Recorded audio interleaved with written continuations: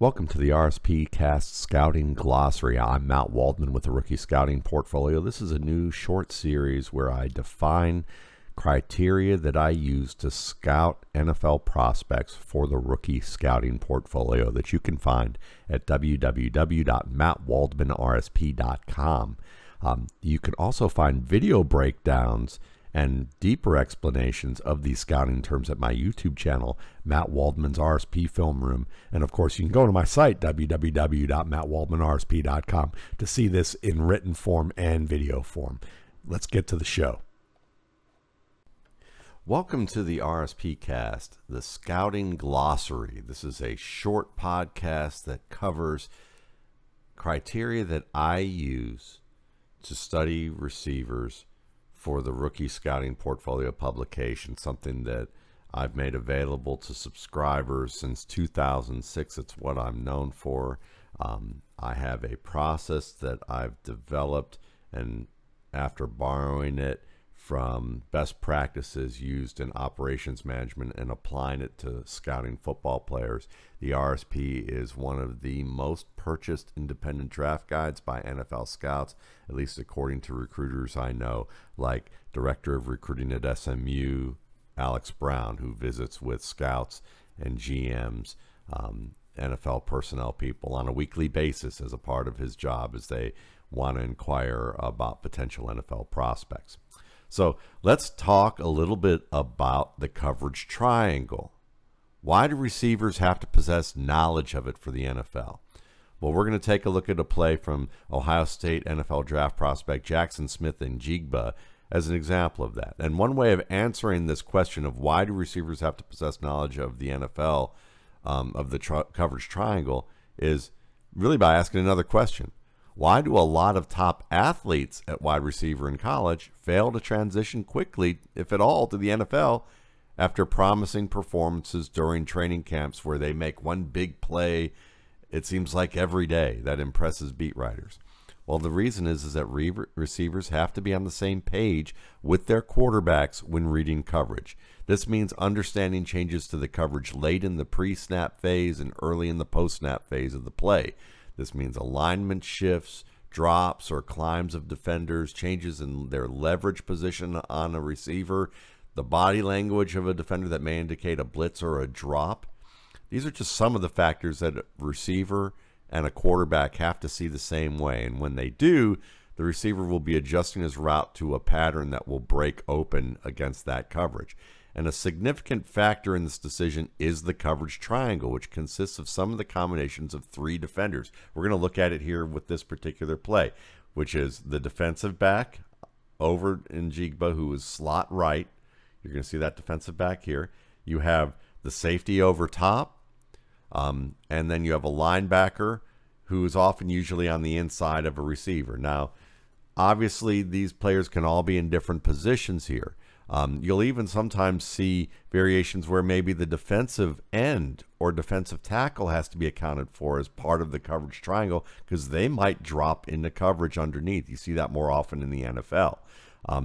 So sometimes we're going to see these positions play roles that vary from what I mentioned. The basic point is that you usually have three defenders that a receiver should be taking into account before the snap and also early in the post-snap phase. This is what quarterbacks are often doing, at least the top quarterbacks. They see these slight changes and they know what type of adjustment they need to make. This is why processing information in the middle of the field is very important. The closer you get to the middle of the field in terms of where your starting point is as a player, whether it's a running back, a tight end, a slot receiver, a quarterback, an interior lineman, the more things you have to account for and the quicker you have to be able to respond efficiently and accurately for it.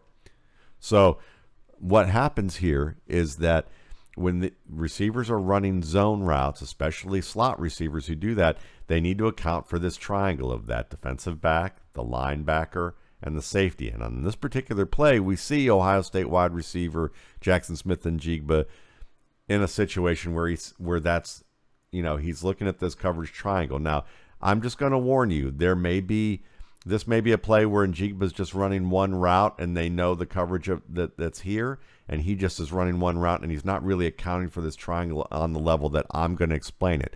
but it is something that you're going to see receivers have to do in the NFL, and this play gives you a good example of that, regardless of what the intent of the receiver was here. I really want to note that because this still applies, even if it didn't apply for this particular play.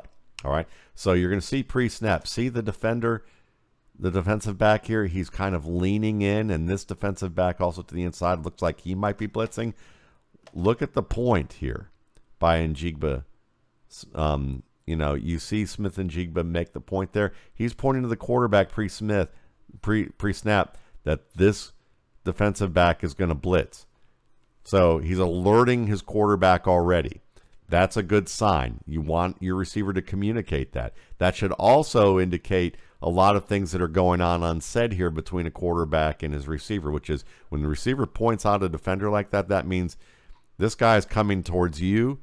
That also means it changes the coverage triangle on how I'm going to run a route. And part of that coverage triangle, well, if this defensive back's coming, then that's not the primary coverage for him. It's most likely going to be the safety, because the safety's playing inside and over the top, so that you've got inside shade, most likely one-on-one coverage here. You've got a defensive back on the outside here playing against and this isn't part of the triangle, but you know that this defensive back with the receiver to the same side here is also playing inside shade of that receiver, which means that's also a man-on-man leverage, which means that he's looking for someone to play man-to-man with him at a certain depth, and that's this defensive back. This linebacker is too far inside the hash to really be a factor unless Smith-Njigba is running inside. That means that if this guy's one-on-one and working deeper, this defender is running to the inside, running a blitz here. That leaves him one-on-one with this safety. That's reading the coverage triangle pre-snap. Quarterback should be reading the same thing. And if the quarterback decides that that's a good place to go with the ball, then Njigba's going to break this route to the outside. And that's what he does here. Breaks it outside underneath that one-on-one that's being run off deep. The safety has to react to that. The linebacker here, he's not even a factor. So that's how he solves that coverage triangle. Now, the quarterback goes elsewhere, but you can see how wide open Smith-Njigba is on this particular play. So it's important to just understand that when you're looking at the coverage triangle, that these are the types of things that they're looking for, is like, okay, who's taking themselves out of the triangle, whose position makes them not a factor in the triangle, and which player is most likely going to be primarily responsible for you left over from that. And so what he finds out is he rules out this guy, the blitzing defender. He rules out the inside linebacker because he's too far inside, and that means he's got a one-on-one with a position with a safety playing inside. And inside shade by a defender, that leverage playing inside of a receiver, whether it's a defensive back, a cornerback, or a safety. Inside shade usually means one-on-one. Outside shade usually means some level of zone. Okay?